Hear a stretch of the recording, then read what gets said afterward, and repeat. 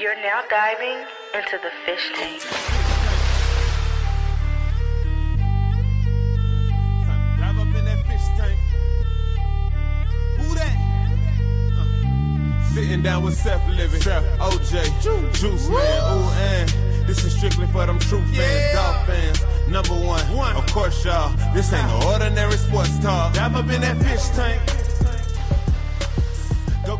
Welcome back to the Fish Tank right here on the Miami Dolphins Podcast Network. Seth Levitt, DJ Preach, of course, the great OJ McDuffie. Juice, how you feeling today? What's up, Big Seth? Man, we had to change it up a little bit. I think Vanessa put the call in to Leon and said we got to switch it up for these guys. Get them back in the Fish Tank studios, even though we can't be in front of each other. Right. Juice, it's been a good run. We've had a couple of good players on here, some quarterbacks, some guys who put the rock in your hand from time to time. But some of these best stories have come from the guys who are storytellers for a living. And what better way to keep that rolling than to bring in an award-winning columnist. Say that again. Award-winning, lots of awards. There we go. Lots of awards. Dave Hyde, welcome to the tank. I like that introduction, guys, but you're setting the bar a little high. The secret of life is low expectations, okay? You got to put the pressure on you when you're in the tank. That's right. On, Dave. Hey, we're going to get into a lot of fun here today, Dave. But, we do some research. As you know, we did a little pre-interview with you. And I jumped on Google and I typed in Dave Hyde and, your Wikipedia page came up. But there's a picture. Have you seen your Wikipedia page? There's a picture associated with your bio. I want to know who this guy is. I mean, he's looking a little young. Is that the issue? Who's this guy over here in the corner carrying the orange crush all the way on the left-hand side there? I don't think that's you. Is that your dad? That I don't know who. Oh, that is my dad. Yeah. he's wearing Syracuse. I've never seen that picture before, but anybody who's looked for you on Wikipedia has seen that picture because that's what comes up. My dad played lacrosse at Syracuse right after Jim Brown, and so he's always I don't know what that garb is, but somehow I don't know the story behind that. I'm gonna have to ask him what that is. I want to know, are you like a junior or the third? Is he also a Dave Hyde? Why does he is not. He is not. Thank God, because his name was Warren. And they did not saddle me with that, thank goodness. Warren Ralph make it even worse. Yeah, Warren Ralph. Well, you may want to, I don't know who adjusts your Wikipedia bio, but or maybe that's good. Maybe it's good like a witness protection situation. I'm gonna have to tell him. He'll get a kick out of it. Yeah, right? He'll love it. Maybe he put it there. Well, I know he didn't put it there because his technology, he doesn't even know what Wikipedia is. Okay. Hey, well, Dave, not the age either one of us, as you can tell by my grades, how old, I am, but you've been covering South Florida sports for a long time, definitely since I got down here in 93. Tell us a little bit about your background and where you're from, how you ended up as one of the most prominent columnists down here in our community, buddy. All righty. So I went to school at Miami of Ohio. I grew up in outside Ohio, outside of Columbus in Westerville.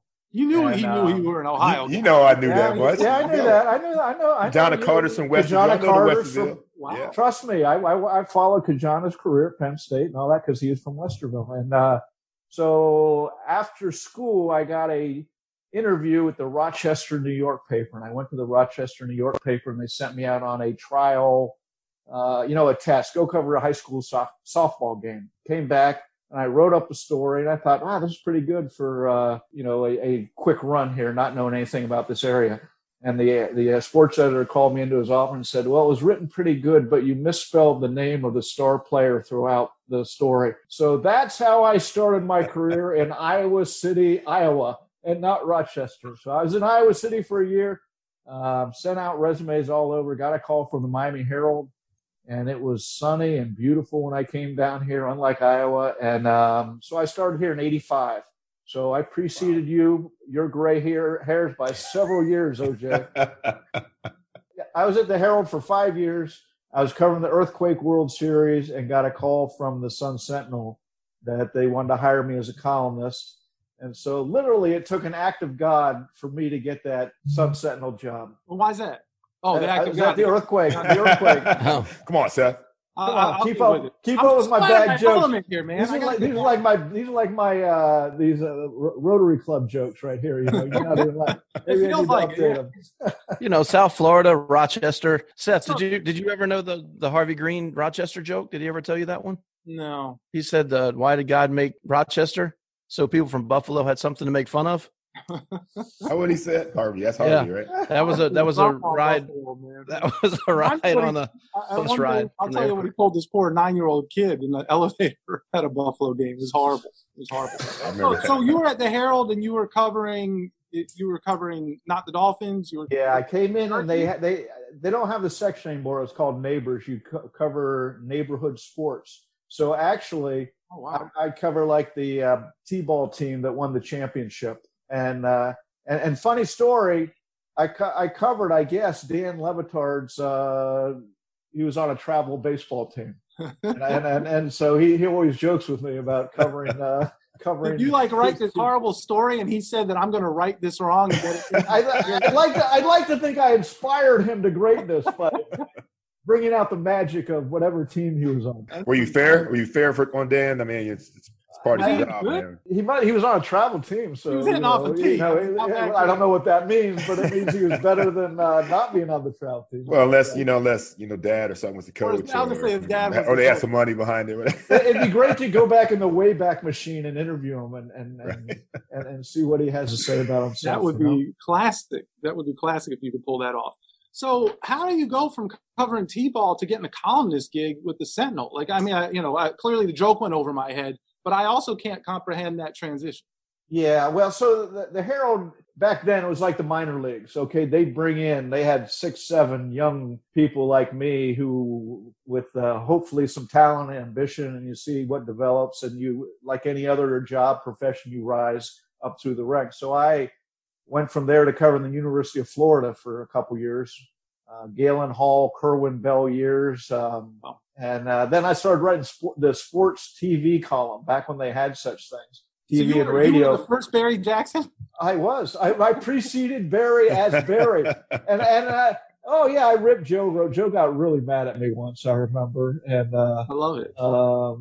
So that all led to me becoming a sports columnist. And so at that point, then it's everything. You're covering Dolphins. I say everything. There weren't as many teams to cover, but right. Was it heavy Dolphins and Hurricanes? Yeah. When I got down here, the baseball team in the spring was the biggest story in the world.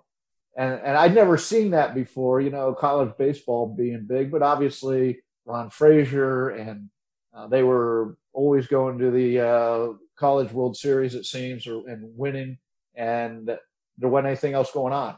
And it's sort of like 24-hour news today. Well, you got to fill it with something, and we filled it with that. But the great thing of my timing to South Florida was just as I got here and got into a position where I could write about a lot of things. There were actually a lot of things to write about.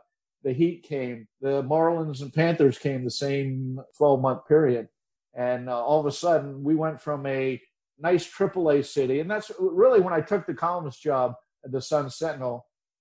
That's what I was told. This is a great AAA city for a writer. It has some stuff, but you want to get to a Chicago or New York.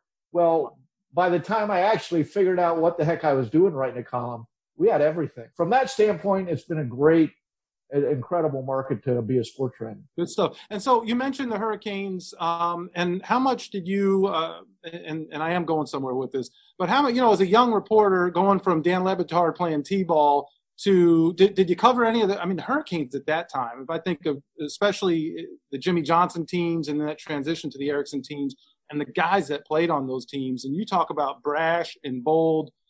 Did you cover any of those guys? Did you do any stories on those guys? And was that intimidating for a young reporter who was spelling names wrong in Iowa? No, it was incredible because, in Iowa City, and OJ's in the Big Ten.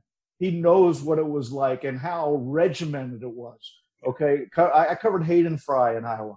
And every Tuesday, Hayden would have a press conference for 20 minutes. Then you could talk to whatever player showed up for 20 minutes. That was your whole access for the whole week, okay? And from a sports writing standpoint, a storytelling standpoint, you want to try to get to know players, try to talk to them, bump into them as much as possible. So I go from that very regimented, closed-down outfit, which the whole Big Ten was. I go from that, my first day at Coral Gables, Paul Anger, sports editor of the Miami Herald, said, hey, go down to Coral Gables. We got a story for you to do at UM. So I go, okay. So I go in the press room, small press room, and all of a sudden I realize I'm the only one there. Everybody's left somewhere. And the PR guy comes in. He goes, hey, aren't you going to go to practice? And I go, oh, we're allowed to go to practice? And he goes, yeah. So I walk out to practice, and I'm standing there, here, first day, it's probably my first 2 weeks in South Florida. And Jimmy Johnson walks over, shakes my hand, stands next to me, and talks to me for 10 minutes. And I'm thinking, this is a whole new world, And this one, UM is at the height of power in college. Jimmy's got it going. And so that told me, there's no reason that all these teams, there's no benefit to locking down other than the coach wants to control everything. And it also told you how Jimmy, I loved how Jimmy ran the programs down here. And I loved covering Jimmy and Michael Irvin. Look, I remember meeting at a practice, a guy was disciplined from University of Miami and as one of his teammates, and he had to run laps. And who's out there running them with him? Michael Irvin. Just because he's a good teammate, just running for half hour, 40 minutes, just because he's a teammate of the guy. So you really saw a lot of things, why that team was as great as it was from how they felt about each other. Wow, that's pretty awesome, man. Mike Irvin's one of my favorite guys, man. Obviously never played with him, played against him a couple of times, man, but just interaction off the field, man, it's been all positive with that guy, man. Yeah, what a story he has now, right? When he was inducted into the Broward County Hall of Fame, I called him up and said, hey, you're going to be here. Can I go to your neighborhood with you? Back to your old neighborhood. He goes, okay. So we go back to his neighborhood, and we're walking the street, and he's getting down, looking close at the street he goes, it must have rubbed off. Oh, here's, you see a little paint flecks on the street. He painted strips every 100 yards. And after practice, he would come home and he'd run sprints around the neighborhood. And he'd mark, how far they were. So, stories like that tell why a Michael Irvin got to the heights that he did. Yeah, no doubt. Another thing we have in common besides, being great Ohioans, is, as young guys, we had to interact with a legend in Coach Don Shula. I know you had to have some memorable moments and times with Coach and some experience in that. Can you tell us about a little bit of that? Yeah, well, the one that comes to mind is probably one of the more recent ones, which I went out with him and Bob Grease at the Gulfstream racetrack and sat for an hour and listened to Coach's awful jokes. The funny thing is he got older. He actually lightened up and he'd let you in, and he had a sense of humor. You saw it a lot more when he had the full pressure on him. But my first with Coach Shula, you knew if you wrote something he didn't like, he would hear about it. He had confrontation was in his toolbox. That was a great tool he had. And I don't mean that in a bad way, because everybody says, oh, tell a story of Coach Shula blowing up at you. Well, here's the story. I went out there one day, and back then, again, with access after lunch in the media, the cafeteria, back the players ate, media ate in the same room. There was a media table. Coach Shula would walk over and sit down at the media table. You'd ask him questions. So I asked a question, and he goes, after the crap you wrote, you're asking that? And I was like, I feel like you didn't say crap, Juice. Yeah, but I don't know where we are on the rating scale here. Let it fly, man. Let it fly. Okay. So after the horse shit column you wrote, and I was like, and I said, what are you talking about? And he goes, you don't even remember what you wrote? And I said, yeah, Coach, but I wrote 2 columns this week. I'm not sure which one you're talking about. that actually got a little chuckle out of him. And the point being, if you gave you couldn't just take it with him. If you gave something back a little, he appreciated that. That's what and at the same time, sometimes you just had to let the thunderstorm roll over you. But he was very good.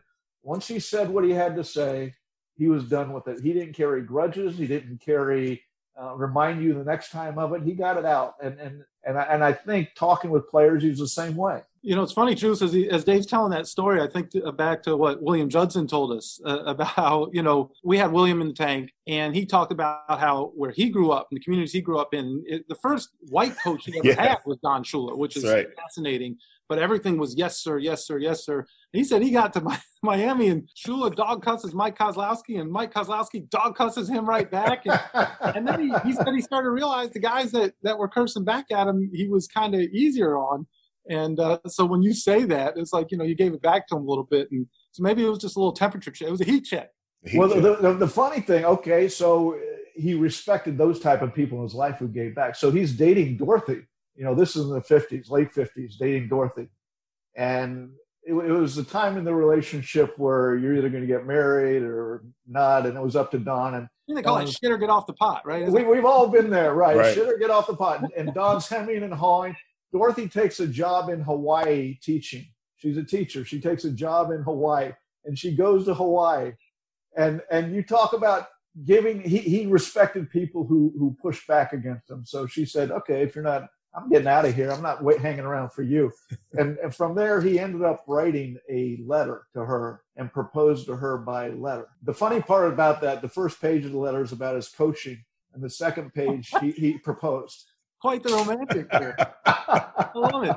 Good work, Coach. I told you we brought the storytellers in here. So actually, that brings me to a point, Dave, and I want to ask the question. The listeners probably don't give a shit, but the transition from, and I guess from T-ball to columnist is probably different, but to being kind of if you're a beat reporter, it's a whole different style of writing than the columnist. And so, like, when you tell that story, or whatever the stories were that Coach was unhappy about, and I don't know if you ever figured out which one of the two it was, just talk about the difference in the approach. And, you know, when you cover the Dolphins or any of the teams in South Florida, but the one we care about here is the Dolphins, it's just when you walk into a locker room or when you go to a game even, and what the story you're going to tell all the folks who are going to read that is very different than what somebody has to tell that has to cover every kick and every play and what call was made. And how different is that approach? And I'm assuming you clearly like the columnist side better, since that's where you've, buttered your bread over the. Yeah, no, to me, right. I always wanted to be a columnist because growing up, they're the ones I read. You got complete freedom as a writer. If I want to write about one play, I can write about one play. If I want to criticize or praise, I can do that. But, so when there's sort of two components to your question, because my business has changed completely. And from when I started, which was initially there were molds for a beat writer. You'd write about the game. You'd write about on third and 3, they ran this play for a first down or a touchdown or whatever. Give the facts. And the column would be the opinion or the emotion or whatever. Now it's changed. There's really not nearly there are beat writers, the guys who go out every day, but they're given opinions as left and right as much as I am a lot of times. And so, for better and worse, the way I look at it, but it's certainly a big change in the business. Yeah. With that in mind, it's obviously, you can go different places with your storytelling, like you talked about. You can take one play and make a whole column out of it, whatever you want to do. And it's different than just going out there and talking about who's starting, who's on the trading block and things like that. But there had to be some interesting people you've covered over the years, I'm sure.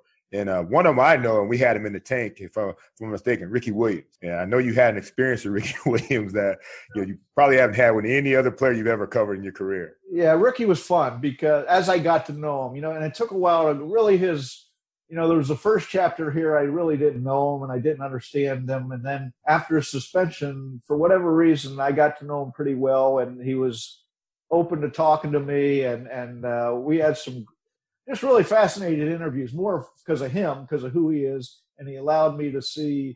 And so one day I was talking to him, he'd taken classes to get his degree, and he went and took a yoga class out in California. So I asked him, what are you doing this summer?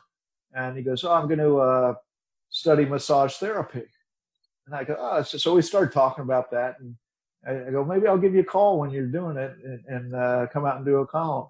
Because I'm always trolling the waters for something to write about, And he said, sure. So the time came, and he said, why don't you come out to the school and So I went out, and it was a South Miami, a strip mall school. And I remember going up there, and he had on his white, looking like a doctor almost. And they said, "So what do you want to do?" And I go, "I want you to give me a massage." That's what I want. He goes, "Okay." Because that was right up his alley. He ain't going to say, "How's this going to look?" or anything. He didn't care. He right. So thank God it was a Japanese shiatsu massage where you keep your clothes on. Okay. But it was still, we're still in the internet world. And I got a lot of, "Oh my God, you got a massage from Ricky Williams." But it was a great column. It was a fun column. And it was all Ricky, that he allowed himself to be seen. And that, he said, "Yeah, sure. I don't have anything to." Now, was there a photographer there, Dave? Do we have any? Photographer was there. Videographer was there. Yep. And I'm sure if you can find a picture of my dad on my Wikipedia page, you can find. That wasn't very hard. Yeah, that's a little weird one. But I'm sure you can find, I haven't seen it recently, but I'm sure it was a bit.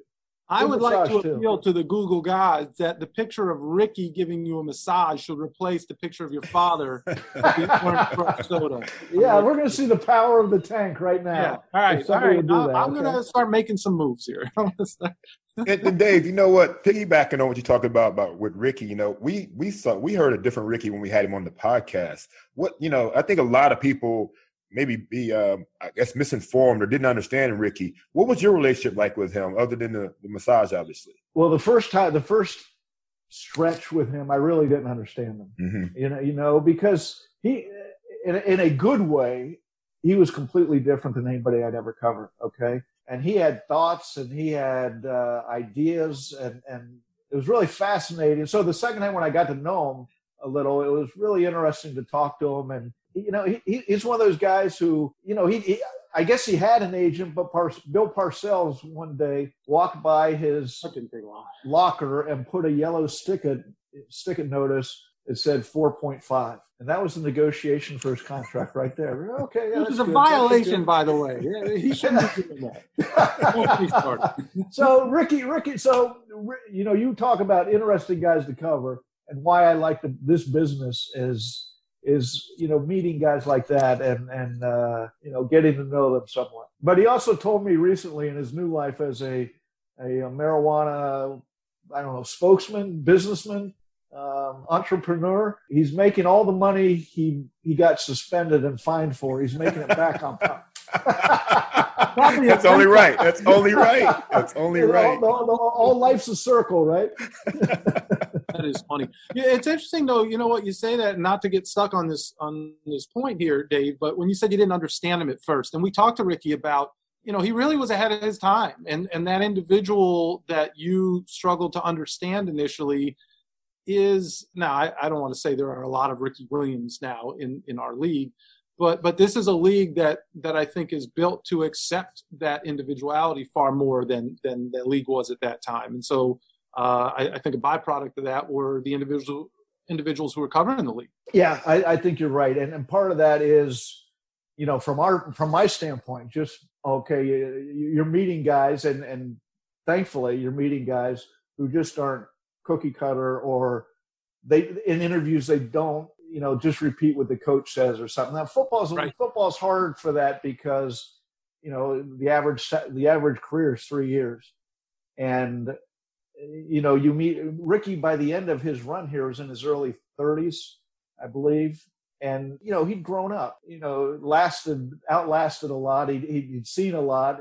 He knew what he wanted to say. And he was, me at 31 or 32 is a different person talking than me at 21. No doubt. Okay. And I think that's what a lot of times we forget in this business is a lot of these times guys at 21 just don't have a lot to say. Yeah. I mean, they're, as I didn't either. Or just their worldview is just so much more narrow. They might have a lot to say, but it doesn't come from right. experience. So, well, speaking of people who are interesting characters and going places with your stories, somewhere along the way, you became the expert journalist on the 72 team, which is interesting because you didn't cover them, right? And, obviously, when the late great Edwin Pope was here, he saw it, lived it, ran with it. But you have done a lot to chronicle those stories. You've written books, and even the stories shared with us earlier with Coach Shula and his romantic proposal. But there was one individual on that team that's a little harder to get in touch with than the rest of those guys, and that is the great Jake Scott. So I remember that. And I don't know if you wrote a story about this or you just told me this, but that whole journey of getting Jake for the book was quite an experience. Yeah. Now, I didn't get him for the book. That was the experience. Okay. He was the one guy. He was the one guy I couldn't get. And when you can't get something, you're like, I'm thinking, that's starting to burn me that I couldn't find him. I couldn't get. I remember going to Jim Manich, and Jim was the greatest. He was a great, great on the football side. He was great on the media side, and he was just great to deal with because he would tell you the truth in a fascinating way. And I go, Jim, I know you're friends with Jake. Can't you just, call him up and give me a chance to talk to him? And he goes, Howard Cosell. And he went through this list of 5 big media titans. He goes, they've all come to me with the same, and I can't do it. And so what happened was I went to my editor after I wrote a book on the 72 Dolphins called Still Perfect. And so I said, hey, if you ever have any extra money, send me to Hawaii and I'll go try to do a story on Jake Scott. But here's the catch. I can't promise he's going to talk to me. In fact, there's a good chance he might not talk to me. Okay. You go to Hawaii without possibly doing an interview. I thought it was the greatest scam in the world. Yeah, I'm surprised that he went for it. Especially if he bit. Well, it took about 4 years, Then one day, I'd forgotten all about it, A couple years afterwards, he'd go, you have any good story ideas? And I said, Jake Scott in Hawaii. Of course, I'm thinking, a few days in Hawaii. If I get them, great. If not, I'm in Hawaii. A few days in Hawaii, sure. So he came to me and goes, hey, why don't you go out and try to get hold of Jake Scott? Wow. So Jake's, to tell what it's like, so I go out and he's on the last island. He's in Kauai. Okay, I knew I had his address. And I actually had to call his mom, who lived in Georgia, because I wanted to make sure he was there if I'm going out there. And so I was having it on. I didn't want to say I'm going out there to alert him, but I did find out he was in Hawaii at the time. And so I drove by his house. It's right across from the ocean. Beautiful. If you've been in Kauai, it's just a beautiful Hanalei Bay, the last town on the last island in the last state before you can drop into the Pacific Ocean. And sounds like it doesn't suck, Juice. Yeah, no, not at all. Doesn't. But Jake, now you got to understand, Jake personality. He was in a bar in Colorado once, and a guy came up and pushed him and said, "Hey, I hear you're a football player." And he goes, "Well, I'm the toughest guy in here. I just want to show you how." So the guy's picking a fight, and there was a downstairs bar, and they walk upstairs. And as they're walking upstairs to go outside, Jake says, "Well, what are the rules of the fight?" And the guy said, "There are no rules." And so Jake opens the door to go outside, and he turns as the guy's coming up the stairs. Bam! Pops him. The guy goes tumbling down the stairs, and Jake walks over him and goes, "There's nobody tougher in here than you." And so there's 100 stories like that of Jake. They would not. I love that that's what the rules of the fight were. Right. right. No rules. Anything good. The Dolphin veterans, his first year, they didn't even try to make him right because they just stayed away from him. He was one of those guys. He had a look in his eye that said. So I'm hearing all these stories resonating in my head as I'm going to his house unannounced. And there's a guy outside, and this is in the lead of the story, but there's a guy in his truck, an SUV, outside his house, and I, reaching in something. I go, "Hey, Jake," and he comes out and he goes, "No, Jake's up in the house." He goes, "Who are you?" And I said, "Oh, I said, I'm a writer from Florida." And he goes, "Hey, Jake, there's a writer from Florida here to see you." And that vision of him turning and punching the guy and rolling down the stairs goes through my head. But I knock on the door. He comes out. He's the nicest guy. We talk for 10 minutes, and he says, every day I'm at this bar at 5 o'clock. If you want to come in, we'll have a drink. Now, the bar, if you've seen the movie Descendants with George Clooney, these 3 seats that him and these two other guys sat in every day at 5 o'clock are prominently featured in that movie. Where I'm drawing a blank on the main character besides Clooney, one of Jeff Bridges, I believe, or Bo Bridges, sitting in that seat, and the same two guys who sit next to Jake are in the movie. So we sat there from 5 o'clock till 1 a.m. and talked and told all the stories, great stories about, he didn't get along with Shula, why he didn't. But just, it was just a great, when I'm thinking of back in my career, that was probably the most fun story to do. What was his reaction? Like, you came all the way the hell out of here. Like, what if I didn't answer the door? Did he even react to that? Or did he just, hey, come on, meet me at the bar? And his reaction was, I knew you were coming. And I said, you knew I was coming? He goes, and the other story with Jake, and one of the things is all his teammates say, he never lies. He won't lie about anything. Like, you better get ready for the furnace blast because there's no filter on him. And so he's going to tell you what he thinks. And, I guess somehow his mom must have tipped him off, and he knew someone at the airlines. And I don't know. But, he couldn't have been nicer. And it was really, we're walking around the island the next day. I remember I saw Pierce Brosnan, the actor who has a house out there. James Bond. And James Bond, if you ask me, but that's but yeah, no, it was a wild experience. Man, that's great, man. Speaking of, obviously Seth talked about going places, but you've covered being in Iowa and Hayden Fry. Those cats were a little different than the guys you saw at UM, I'm sure, right? I mean, you talk about how the Big Ten, how regimented everything it was, but you also had to run into some guys in the Dolphin locker room. And you talk about how nobody messed with Jake Scott, right? Well, one guy in the Dolphins, was the first guy that hazed me. A guy by the name of Brian Cox. I know you know about B. Cox a little bit. Oh, yeah. He wasn't afraid of me at all. So he wasn't afraid of me either. Yeah, I heard you got on his bad side at one point. Yeah, one time. So we're talking, early 90s, 92, 93, something like that. And you guys had just lost, it was the year after the San Diego playoff loss. Bad loss. You're up like 21-3 at half. And I'm only telling this because it plays into the why you got upset. Appreciate it, Dave. Appreciate it. And so the next year you open against – this not beat writer on this. Yeah, no. You open against the Colts and you have a lead at half and you end up losing that game. So I wrote a column, a great, great, beautiful tone, I'm sure, saying – nothing's changed. Bad loss to end one season, bad loss to, and I come out the next day and Harvey Green, the PR guy, comes up to me and he goes, "Hey, can you not go in the locker?" And I'm like, I said, "What?" He goes, "Yeah, you might not want to go in the locker." And I was like, he's trying to do his job and warn me and head off a confrontation. So I go, "Harvey, I have to go in the locker." So I walk in the locker, and there on the whiteboard, the grease board, and here I don't know where we are on this podcast. Just go for it. We can edit it out later. Leon's as a reporter, I'll just quote what I saw, which was Dave Hyde sucked. And I'm like, that might be a thing first. And I walk in, and as if I couldn't read that, and everybody else couldn't read that, he yells it from across the locker room.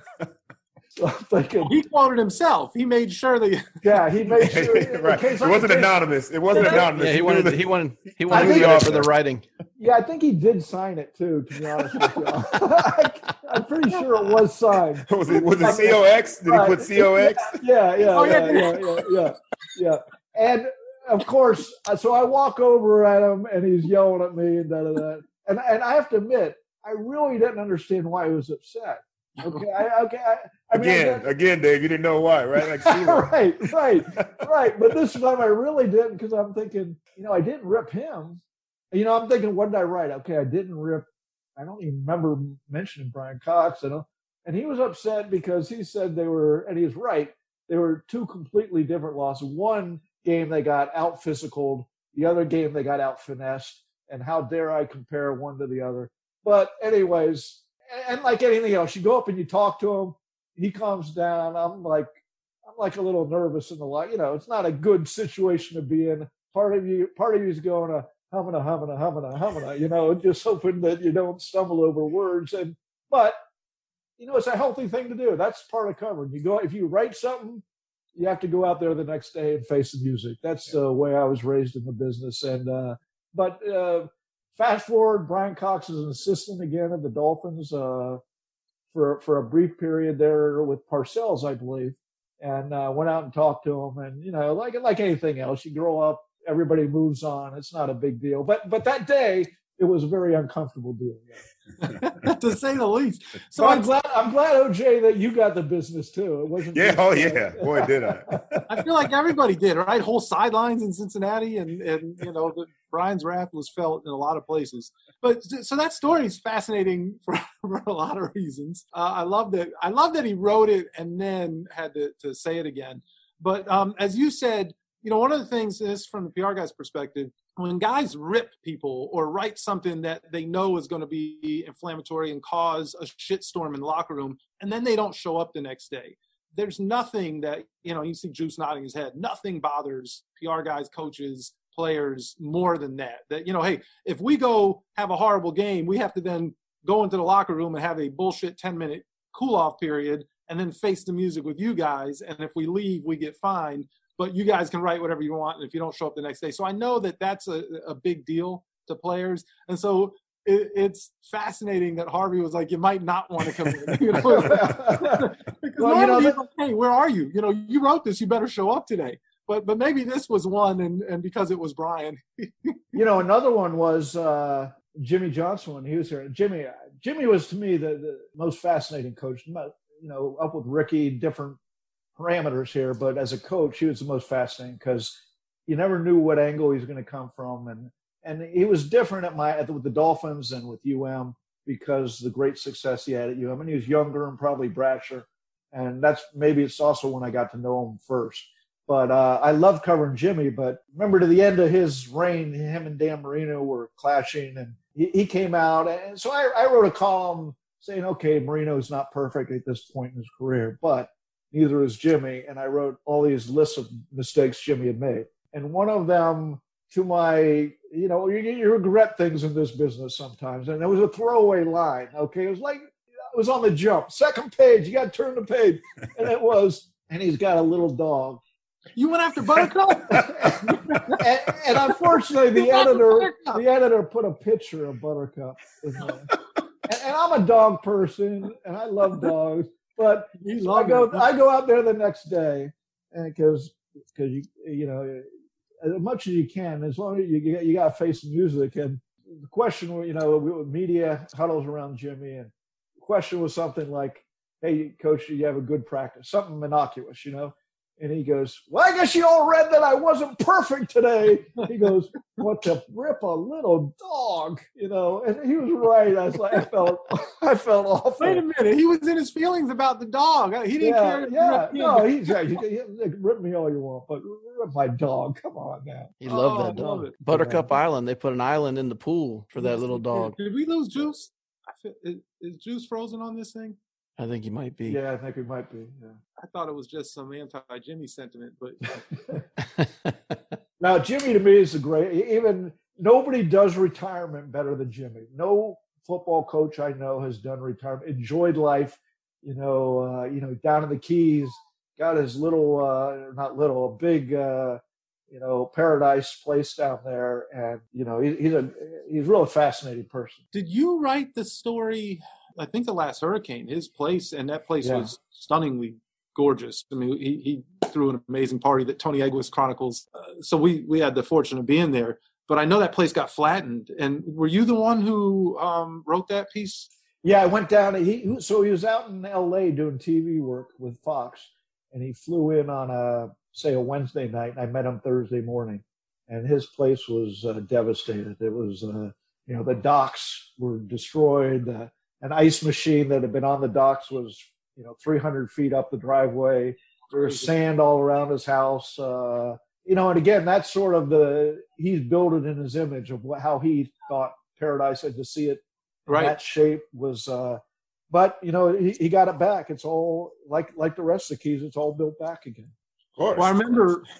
I remember one of the lines that I thought was really profound in there, and I give Coach credit for that, was that he was devastated, but he also realized that he had the means to start over. Yeah, a lot of folks didn't know what they were going to be able to do because that was everything they had was put in those places. But it is interesting from a writing standpoint. He sort of, to me, became a voice of the keys. Look, we're in pain. We got hit. But as you said, Jimmy said, don't feel sorry for me. Feel sorry for, try to help these other people. I got the money to put it back together, and a lot of people down here don't. Yeah.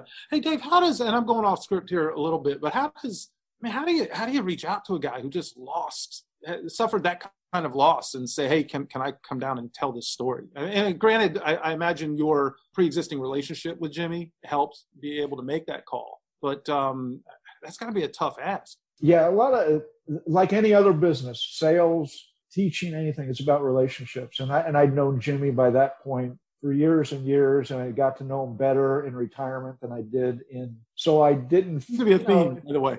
The other thing is this job gives you license to ask questions you would never ask people, and for better and for worse. And better, the worse is sometimes they don't want to be asked the questions, okay? And somebody's died and you're asking questions. Now, for better in that, a lot of times people are very gratified to ask, their father's died or something, and they want to talk about him. They want to tell people about him, and they appreciate that his life is going to be celebrated in a different, whether newspaper or somewhere in the media. So, for better or worse, but yeah, you get a license to ask questions.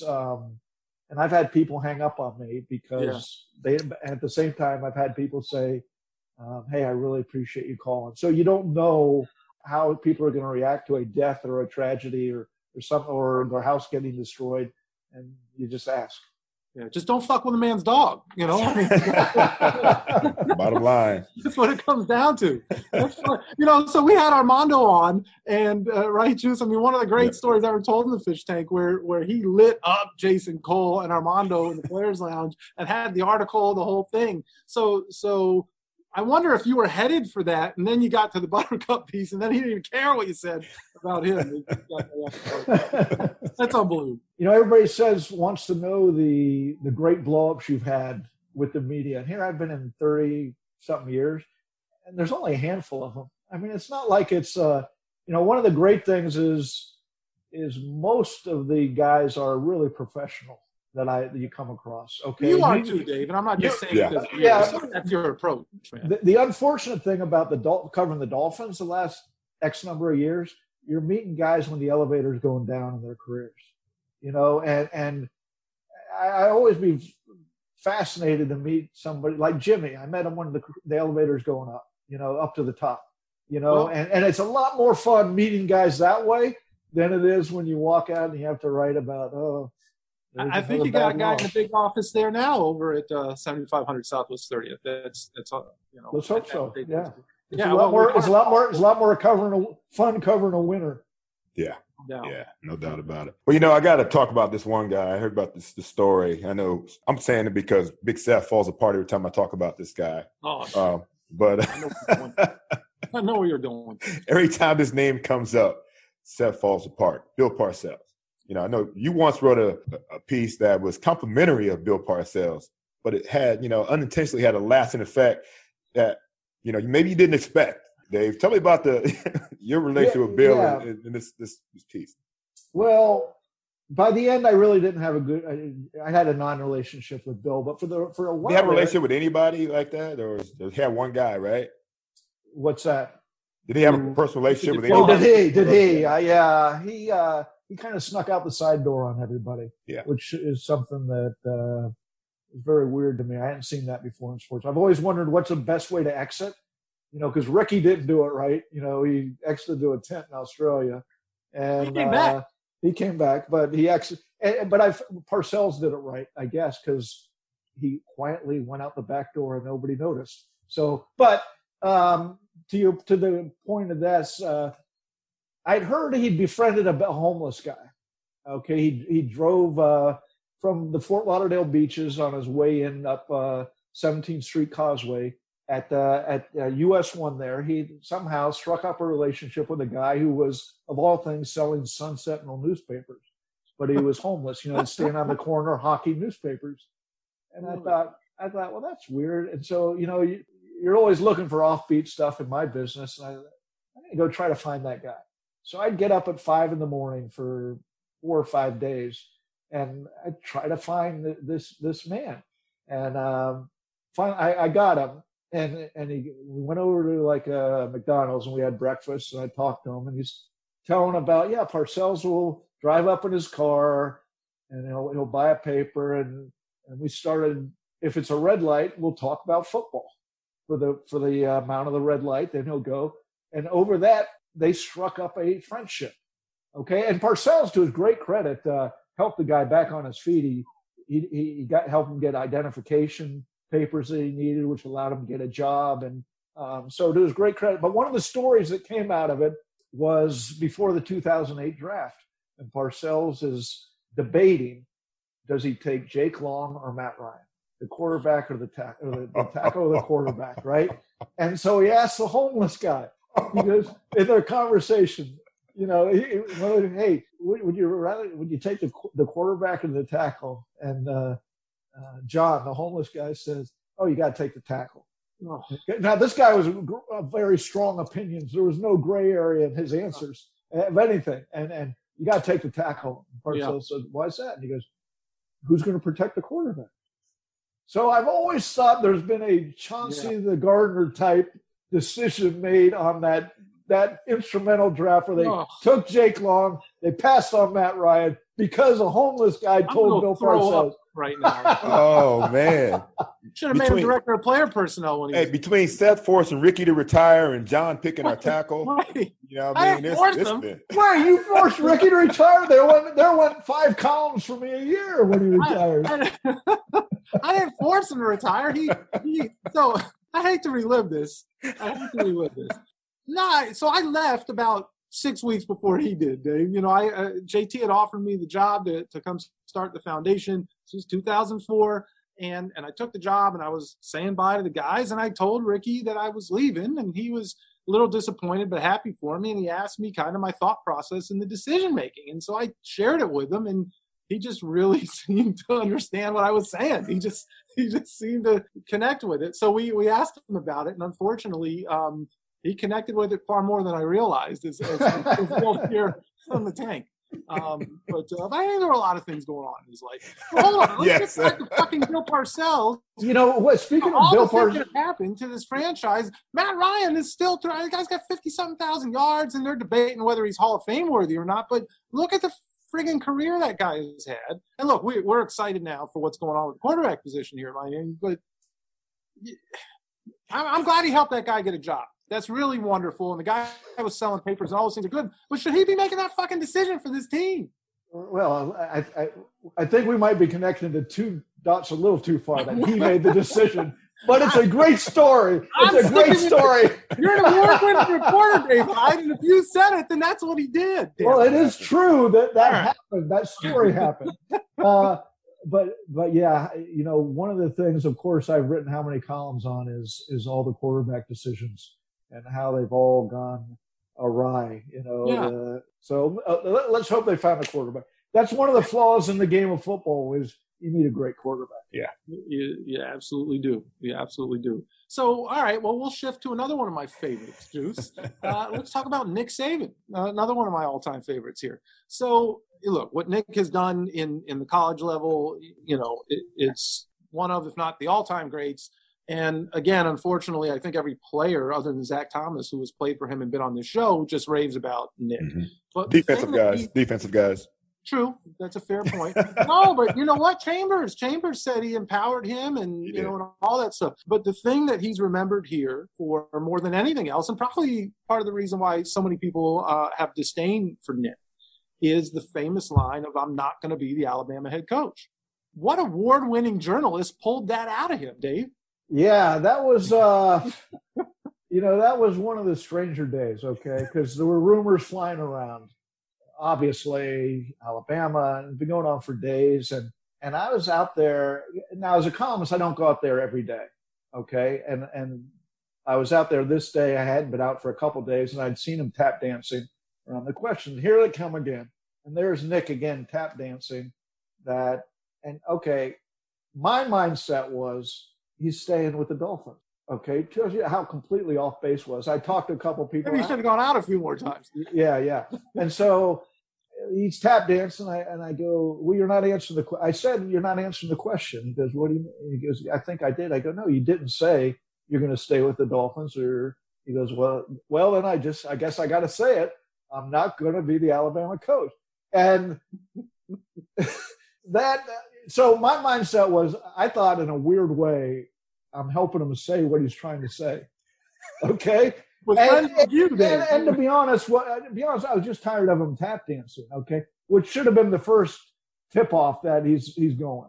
Right. Okay. Because look, if he's going to stay, he extinguishes everything right away. So, but yeah, that led to Harvey came up to me. You can't hold him to that answer. And because Nick was fascinating. And, one of the great regrets to me, and I think people don't understand, he was a great guy to cover. And I've covered bad guys. I've covered a lot of bad guys, the Cam Camerons, the Joe Philbins, guys who won't give you anything on my side. But Nick Saban, he would come in there and you'd have to poke him a little. And of course, at Alabama, you see the clips of when his anger gets up a little, but he had stories to tell. He'd share philosophies of his life or football. And he tried to be interesting. I had no problem. And people say, oh, he was awful. He's awful. He's not awful with the media. That's one of the great misconceptions, I think. And you talk to anybody who covered him with the Dolphins, he was really interesting to cover. Now, that you're never going to become best friends with him, which, hey, that's fine with me. I don't need to go out. But when you want interesting answers or somebody to answer some questions, he would do it. Now I thought they were in trouble. He used to do a radio show over at a restaurant, right? Uh-huh. And he'd have different guests every week and different media people, to his credit, every week. Yes, even Solnick didn't have the same response that you did. Is that right? But you could ask him anything. And in fact, I remember I said, Harvey, I'm going to ask him. There were all these defensive backs being signed, and they hadn't signed any, and they didn't have any defensive backs that were proven. I remember, and I said, I'm going to ask him, why aren't they signing them? He goes, yeah, go ahead. He won't. He likes, you ask him anything. So I did, and he answered it. But I'm standing off to the side with his wife Terry, and she was a live personality, and she goes, where is everybody? And I said, what do you mean? She goes, look at the restaurant. Where is everybody? And I go, the team hadn't won. Team hadn't won anything. They're not going to come out here. This isn't a small college town where people are just going to say, "Oh, we love the Dolphin coach." You gotta put some results out there. So I thought they were in trouble at that point. Well, you were right. You were absolutely right. You're exactly right. We've talked a lot, Dave, about a lot of different coaches and leaders of this franchise, and but there's also a great story that we do have a true head man that's been around for a while now, Mr. Stephen Ross. He's one of my favorite owners. I've loved all our owners, man, from the Robbies to Huizenga to Mr. Ross now. But, there's a story about, Mr. Ross and an exchange he had with Brian Billick that you know. Yeah. So when Steve bought the team, obviously the Dolphins play the Jets every year. And here I'm thinking, how can I get an extra day in New York? Okay, so there you go. Are you seeing a theme? Forward thinking, that Are you seeing a theme? Hawaii, Jake Scott, New York. So no, I thought I want to go up and I want to meet him and his element and with the related group up in New York where the headquarters are. So I emailed him and he goes, yeah, sure, come on up. I'm here all the time. And I was like, oh, that's great. He's gonna. And Friday night, 5:00. Went into his office and we sat. We probably talked for 2 hours, and it was, he was really open, fascinating, as he's been throughout his time. But one of the stories that came up was when he bought the team. And if you remember, the Dolphins were, what were they, 0-13 the year before, and the game against Baltimore, and Brian Billick's the coach of Baltimore. And he what did he do, Seth? He kicked a field goal. And yeah, I think that's what they're going for the win. Yeah. Okay. He could have gone for the win, Right. and said he kicked a field goal because the Dolphins end up winning because of that. Long past to Greg Camarillo. So Billick gets fired at the end of the year. Steve Ross takes over the team. Billick takes a job with NFL Networks. Fast forward to the next year, Brian Billick with the NFL Network is knocking on Steve Ross's door for an interview. And Ross, he holds out his hand to shake Steve. And Ross goes, "You son of a bitch." And I might be exaggerating the language, but that was the idea. And Billick's like, "What happened?" He goes, "You cost me $40 million. And he goes, "What? What are you talking about?" And so he explains the end of the Baltimore game, how the Dolphins won. And Wayne Heisingen called him up the next morning and said, the price just went up $40 million. He said after that win, now if you remember after the win, Heisingen is crying in the locker room, tears of relief that they're not going to go winless that year, that they got one win on the board. But he says he realized how much he enjoys owning the team. So he called up Ross that night and said, the price just went up $40 million. Well, they're two tough businessmen right there. Yeah. That's funny. And then Parcells went and talked to John, a couple months later about the quarterback situation. That's when we had that first pick in the draft the following year. That's right in that timeline. You're right. Yes, it was. All right. Well, let's shift to something else here. There's no way we could talk about or let you go, Dave, without – there's one guy we haven't mentioned. We're talking about you covering the Dolphins for this entire time. And Dan Marino, and you've had a really wonderful relationship with Dan. I know how much he respects you, but and it seems to be a theme, your post-career relationship with these guys grow even more. You were telling me a really wonderful story that I think just sums up who Dan is in a lot of ways, and just kind of sums up the magic of Dan Marino. Yeah, and Marino really wasn't a good guy to cover. And he'll be the first to say it from the standpoint of he ain't going to give you a good quote. He's not going to be, he was always approachable, which is, rule number one, hopefully, of a friend. So if you got to know him, you could go up and ask him a question or two. But he didn't really like being a headline. He didn't want to be out. He's a great leader. But to your point, so again, I go up to New York, and he's on CBS, the football show. And I just want to do a column on, what's Dan Marino's afterlife like on TV and what it's like spending a Sunday with them. He was all for it. Come on up. So I'm standing next to the set where they're, I'm right outside the camera view. And there's Boomer Esiason going through stats and circling things to say and look a little frantic, to be honest with you. As they're counting down, 20 seconds. And there's Dan just sitting there staring at the cameras, very calm and collected. And Boomer looks at me and he goes, "Will you look at that? All he's got to do is be Dan Marino." And that's great. Dan knew his personnel perfectly, and Boomer is like going crazy. He's got it because he's trying to find the perfect stat, and so it was really interesting to see. And I've always thought that he's just got to be Dan Marino in life. That's it. And Deuce, I don't know if you've ever heard him say this, but with Ralph and Vinny all the time, he'd say, "Just got to be Dan Marino, and it's a great gig if you can get it." That's right. That's right. There's only one guy who earned that gig. That's right. That is awesome.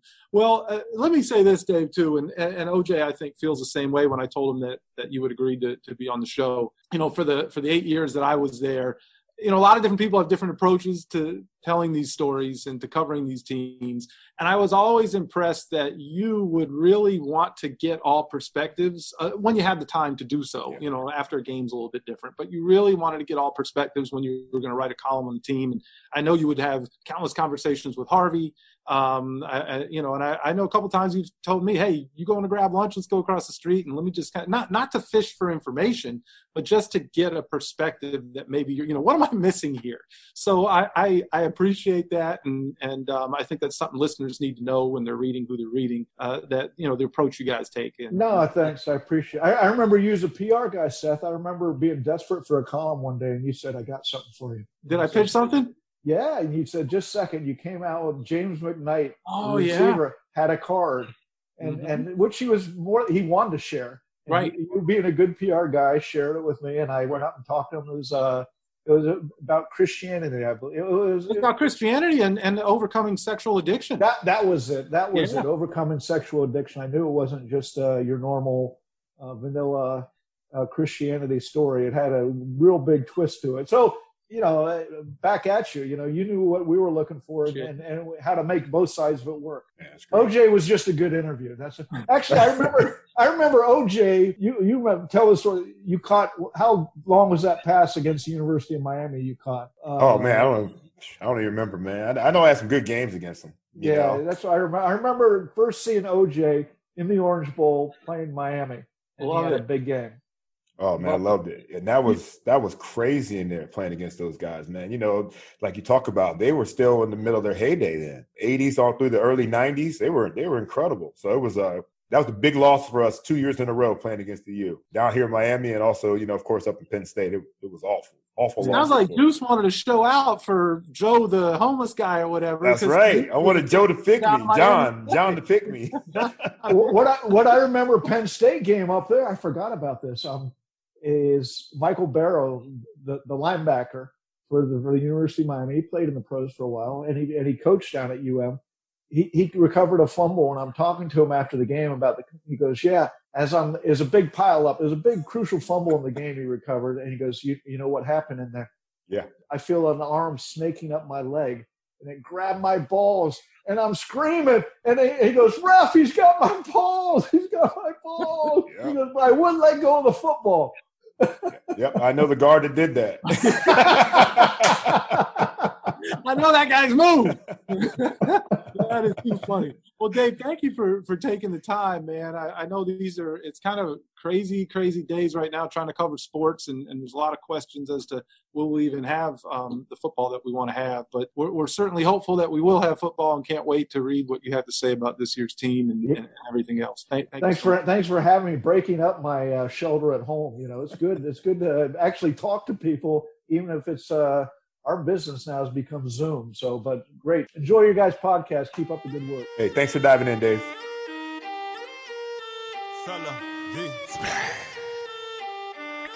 You're now diving into the fish tank. Dive up in that fish tank. Who that? Sitting down with Seth Living, OJ, Juice Man, ooh, and this is strictly for them true fans, dog fans. Number one, of course, y'all. This ain't no ordinary sports talk. Dive up in that fish tank. Go get your aqua orange. Yeah, it's time to dive up in that fish tank. It's only legendary talking when you dive up in that fish tank. Rockin' with OJ and Seth when we dive up in that fish tank. Fans with attitude, we better dive up in that fish tank. Celebrate big or cry hard. Leave it all on the field, we gon' try hard. Old school, a new school, mix it in. Feeling like we up close when we listening. Dolphins tales, in Miami is the deep end. We vibing with our favorite players, no secret. We get with Seth and McDuffie, bringing up stories we never heard to the public.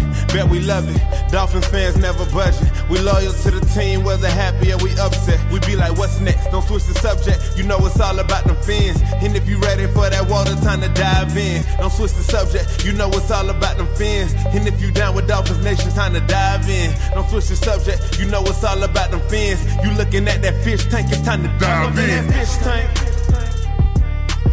Go get your aqua orange, yeah, it's time to dive up in that fish tank. It's only legendary talking when you dive up in that fish tank. Rockin' with OJ and Seth when you dive up in that fish tank.